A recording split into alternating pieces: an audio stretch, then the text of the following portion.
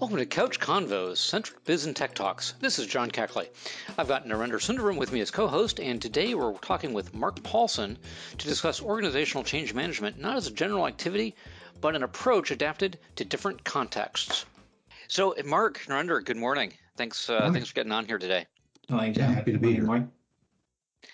So we wanted to do this after we were shared a recent blog article of yours, Mark, about preparation for OCM. And it inspired Narendra and myself to think about a number of other questions on OCM and how OCM engages, with frankly, more technological world. It seems like a lot of the practices of OCM, they're solid, they're great, but some of them, from a distance, from a non-practitioner point of view, don't necessarily seem to have adjusted over time. And we'd love to hear more about how they have. So that's where some of our questions are going to go. Yeah, no, that sounds great. So I'm going to find my question. So one of the first things, a lot of things are talking about preparation, an organization being ready for a change program. How do you assess an organization's capacity for change? Yeah, no, that's a great question. And, typically at the start of any project, what I first like to understand is where have those organizations been successful or not successful in managing change, on their past projects. What are the successes they've had? What were the failures they've seen? And, what do they attribute to those successes and failures? Mm-hmm. The other thing I like to understand is what competing initiatives have they been, for lack of better words, throwing at their employees over the last 3 years? What are the current projects underway? Is the organization fatigued? Are their employees just done with change? That's usually a key indicator for me right there. I like to get a sensing for, do they have a dedicated internal change management organization? Some organizations do, some organizations don't. But even when they do, oftentimes I find that their designated change practitioners can be supporting multiple projects at the same time, which for any change practitioner, will tell you that doesn't necessarily lead to change management success either. So, change is something you really need to have dedicated practitioners on. And then, one of the other things I look to understand is, what is the cultural expectation for their leaders and their people managers to help support and drive change across their organization?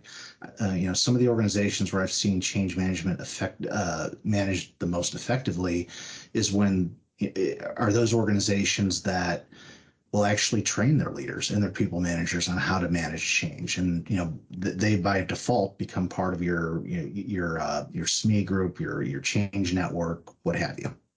Gotcha. So let's say you're doing an assessment in preparation for a big program and you see some yellow flags, maybe red flags.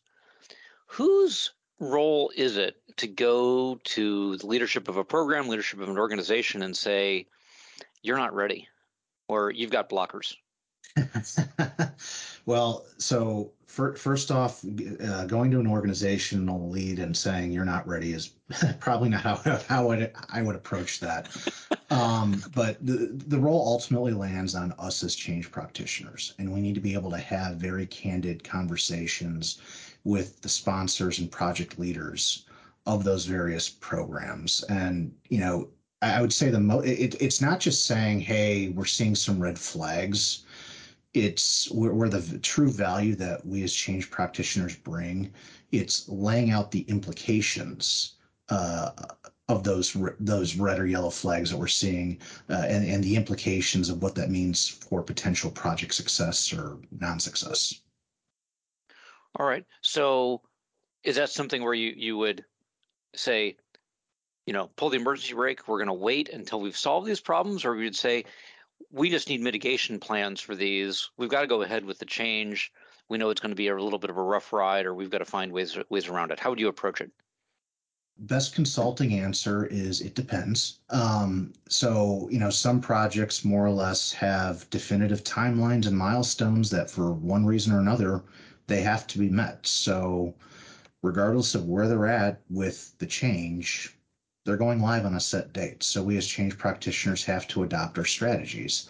And oftentimes it comes down to are you looking for the Cadillac solution or are you looking for the Pinto solution? So that's a very candid conversation I have to have with those leaders on, okay, given where we are, given that we have to hit certain timelines, given that there's certain budgets or certain resources available, do you want Cadillac or do you want Pinto or somewhere in between, and then align from there?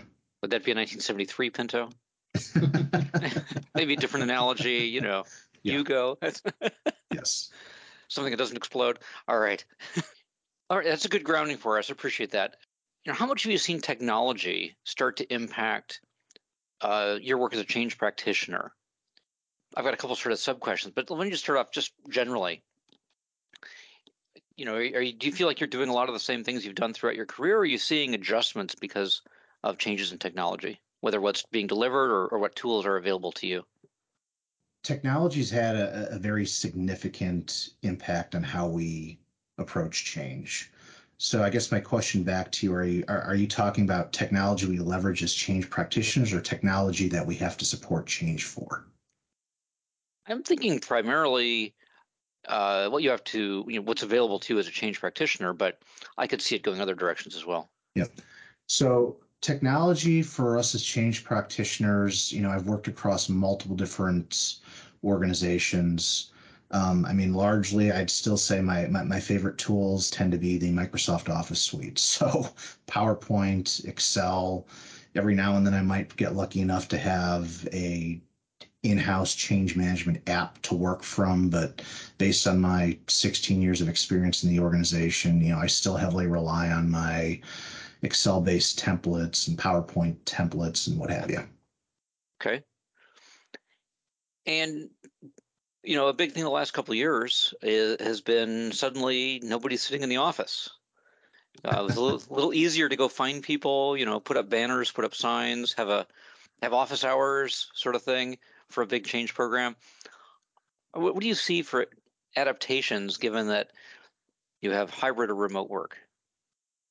So, related to the last question you asked also, this is where collaboration tools such as Microsoft Teams or WebExes or other, online collaboration tools really come into play from a pure communication and reaching out to the organization standpoint. They allow you to very easily publish communication to targeted groups. They allow you to very easily host things like town halls or webinars, what have you. But I would say in terms of, the hybrid and the remote working environments, where the key challenges that I've seen is basically those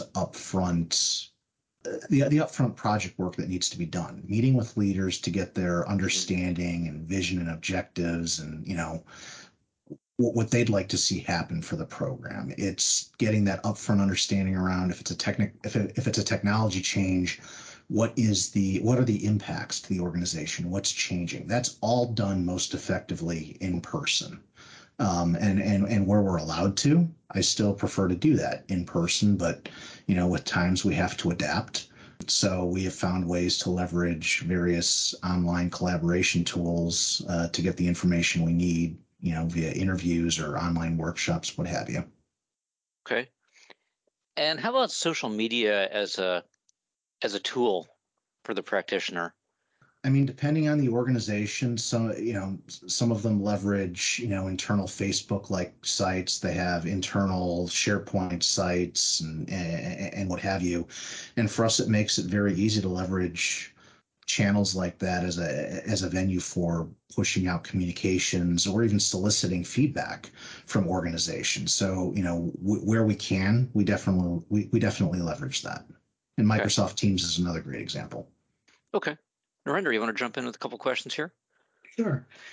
Yeah, Mark, I wanted to go back a little bit to what you said about tracking the history, of their past successes. Now, there are two aspects to it. One is if it's some major transformation they're undertaking and they didn't have that kind of an experience, right? They may have had maybe small projects. If there's not really a good track record to go by, is there some specific criteria that you follow to assess, whether they can be successful?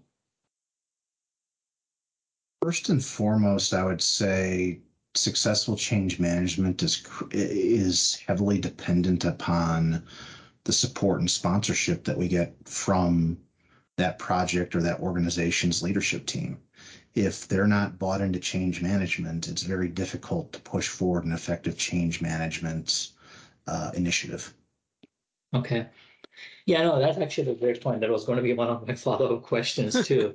What do you do when, when leadership is the problems? I mean, how do you go about changing that mindset, Um, at a leadership, there's the middle management and there's the senior management, right? The middle Yep. management wants to go for change management. They understand because they're in it day to day and they see the challenges, but leadership is not bought into it, or there's a cultural issue. And we'll get into that a little bit, but so, And that's where coaching and education really comes into play. It's much easier for me to go into whatever level of leadership it is and plead my case for why change management is important and where the challenges are if I have the data points or actual examples to showcase where there's sticking points in the organization and why we need their support on this. It's important for us to remember that you're not just dealing with a static situation, right? You get to influence it, right? Yes. And Yep. and the other thing I want to talk about a little bit about culture too. Culture is a big factor influencing the success of change management programs, Mhm. right? So how do you go about if I mean, other things being good, let's just say, and culture is an issue? How do you create that? Do you work on that first before you even initiate like a full scale change management program? Or is that also done in an iterative, bit by bit, let's get some small successes first and move towards the ultimate goal? So again, here it really depends on the organization, the client that we're trying to support, and what the timelines are. I mean, ideally, I would love to be able to focus on various aspects of culture on most of my projects. Unfortunately, time and budget often prevents that. And we've got to focus on the things that specifically the client is asking for. I've got a current client of mine.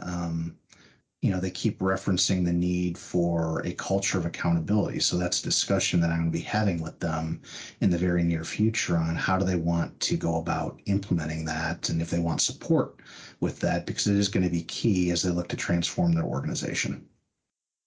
How do you measure something like that? That you're actually making some headway in culture change? Because probably there are other metrics that you can define around other tangibles, but culture is a sort of a hard thing to Yep. measure.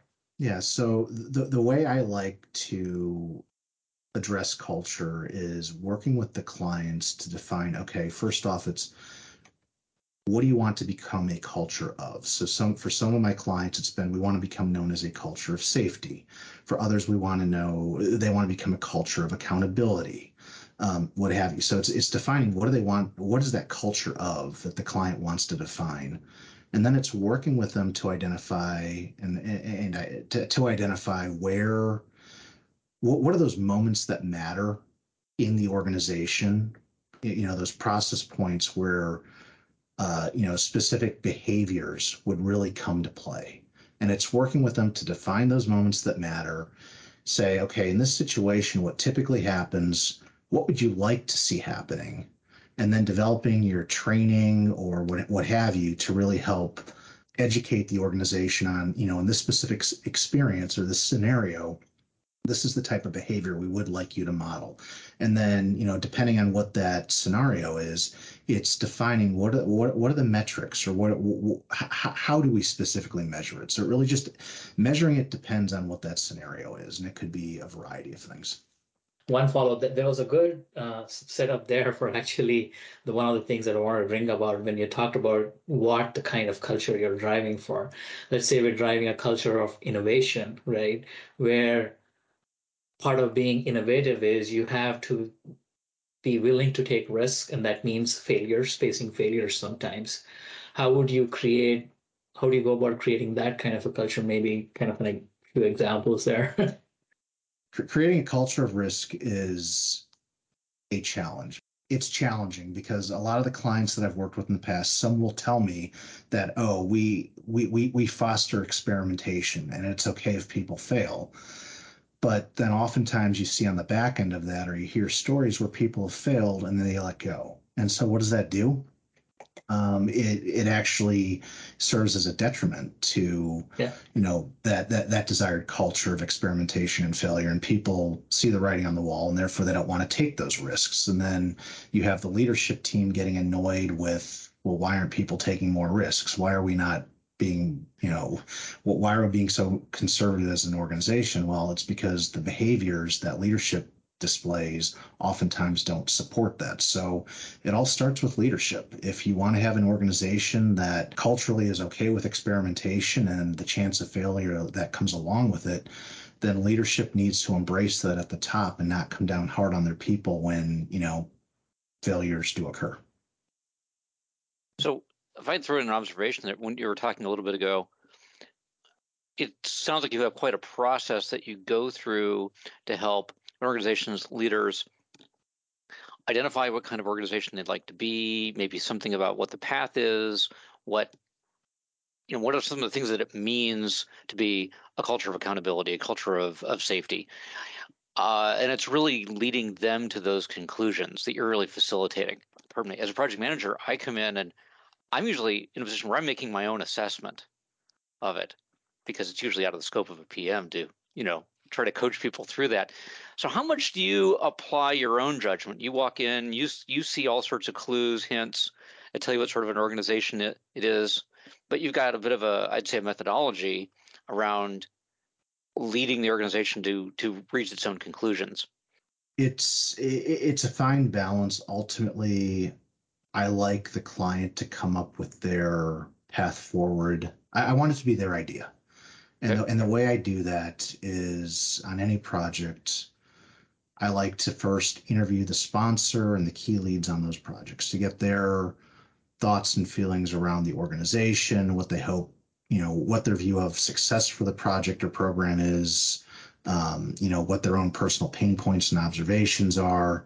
And then I like to have a workshop with them. And I'll share the outcomes anonymously, of course, of that feedback, and then let them work together to define, okay, what is it that we really want to aim for here? And once it becomes their idea, and they will own it. And that's really half the battle when it comes to change.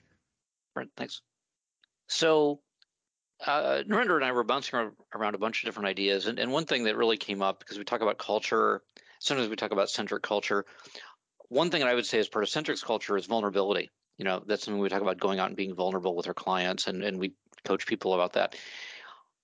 But it seems like the way change management often works, or in terms of change practitioner, sort of the communications of it are designed around representing confidence, certainty. Maybe we've got it all wrong. That's why we're looking here for some coaching. And it seems like, how do you match up messages of confidence and, we know where we're going, we've got it all laid out, with being vulnerable as individuals or maybe an organization? How do you match those? One of the very first things I tell my clients is to be transparent. And what that sometimes means is when they don't have the answer, to just say that. We don't know that. Great question. We don't have an answer for that right now, but we will get you an answer as soon as we have one. All right. And there's, transparency in that case is very close to vulnerability as well. So, obviously there are things going on in other disciplines at the same time. A big thing in the last, probably, I think it's safe to say 10 years is, agile methodology, or various forms of iterative development and so on for developing new tools. So some of that, just the iterative nature of it, and sometimes the undefined part of it, seems like it could cause a bit of a puzzle from a change practitioner point of view. How do you adapt? How do you work with an agile program? Let me first say that I personally treat all my change efforts the same, whether they're agile or more traditional waterfall. Okay. The process is overall the same. The difference is, rather than having longer term timelines, now we've got short sprints, anywhere from 6 to 8 weeks, if not a little longer, to really hone in on what the key messaging is. And so the trick with Agile is we as change managers have to be even more in sync with the overall project manager, the process leads, the technology leads. And we need to know for that Agile project, for that specific sprint, what is in scope for that specific time frame. What's the timeline? What's the scope? What are the technology implications? What are the process implications? And what really helps us is getting those use cases. And if we have all of that, that allows us to very more or less quickly and efficiently develop our change strategy for that specific sprint. So you would even have a change strategy at a sprint level, potentially.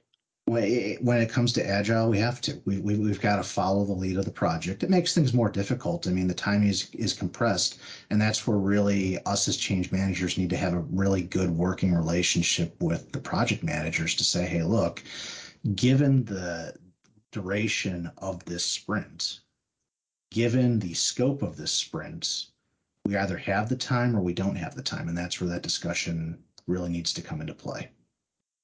All right. And it sounds like you have to be a lot more in contact with what the rest of the team is doing. And I have to say, you and I haven't worked together, but in my observation of change practitioners elsewhere, a lot of times I haven't seen quite the same, joined at the hip approach. Is that something you've had to do more, or do you think it's always been the right way to do it, and it just hasn't been as common in the past? It's the way it should happen in any engagement, whether it's Agile or waterfall. The change team, the project manager, and the process and technology leads, they should all be joined at the hip. There needs to be that ongoing discussion, relationship, what have you, so that the change team is always in the loop, and more importantly, so that the process and technology leads and program management leads know what the change team is doing and where they need help. Mm-hmm. It's critical. Okay. All right. Can I ask a quick follow-up on that? Yeah, go ahead. So there are two things. One is when you're talking about Agile, right? One of the big benefits is you define like a minimum viable product MVP so that you can test, learn, and adjust, right? Mm-hmm. Have you ever had to apply that same kind of a process for change management itself? Because, we tried this change management strategy, but it didn't work. Do we have to, adjust the strategy based on how, the success that we are seeing? I'm going to expand upon your question a little bit. So on all of our projects, we actively seek feedback from the organization, and that could be in the form of pulse surveys. It can be focus groups. It can be one-on-one interviews. It could be message boards. It could be emails. It could be feedback from leadership. Whatever the form of the feedback is, any change plan should be treated as iterative. And depending on what that feedback is, we need to modify the change plan. And, the change plan is a living document. Just because you define it up front doesn't mean you're going to, leave it as is throughout the duration of the project. Typically, the longer the project is, the more often you have to make tweaks to the change plans because you learn new things change. You don't get the reactions you're expecting from the end users, what have you. So the change plan needs to be very dynamic, and those updates need to be based on those feedback, those signals that you're getting from the organization. Now, given that, is there a perfect time when change management practitioners should be brought in? Is it right at the beginning? At the start of the project. Change management is most effective when it is initiated at the start of the project. But what if, as part of the change, you're not really clear what your goal is or how you're implementing a solution, and that's still in flux. There could be changes happening. How do you account for that? Does that still work well, or is it? Well, our role as change practitioners at the start of any engagement is to ensure you have that upfront leadership alignment. And I can't tell you how many projects I've been on where I'll interview, anywhere from 5 to 8 different leaders. And coming away from those interviews, I realized they all have different visions and objectives for what that project is. And as project managers, I know I know that you've seen this happen. And when that happens, projects are a lot more difficult to reach, successful outcomes. So as a change practitioner, my focus is making sure that leadership is aligned.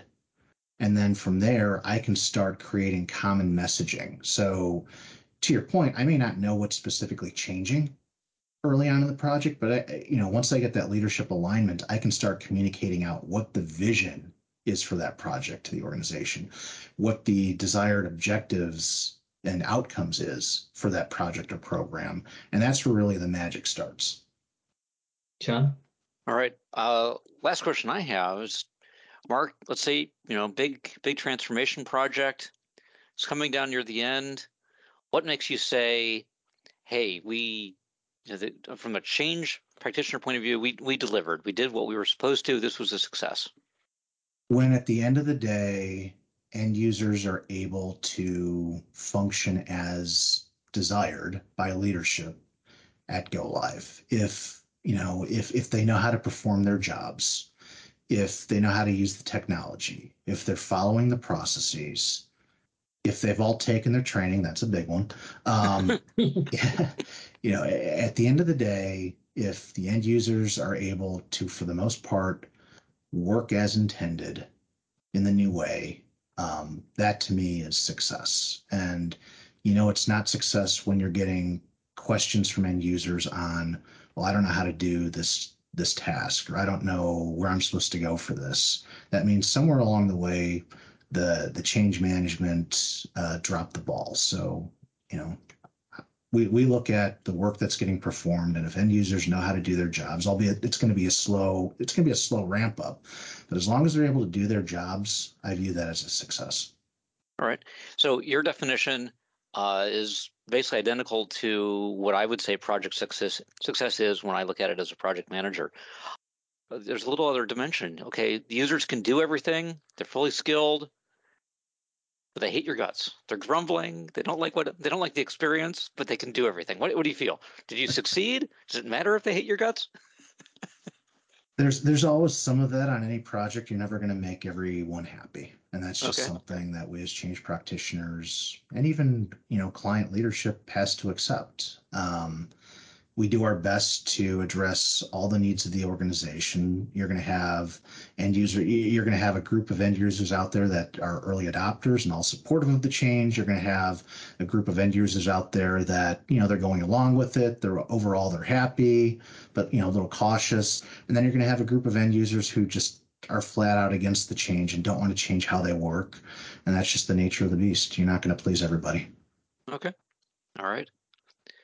That wraps my questions. Narendra, did you have any others? Actually, I wanted to wrap up with one final thought. It's more tactical. Training is a big part of change management. Yes, it is.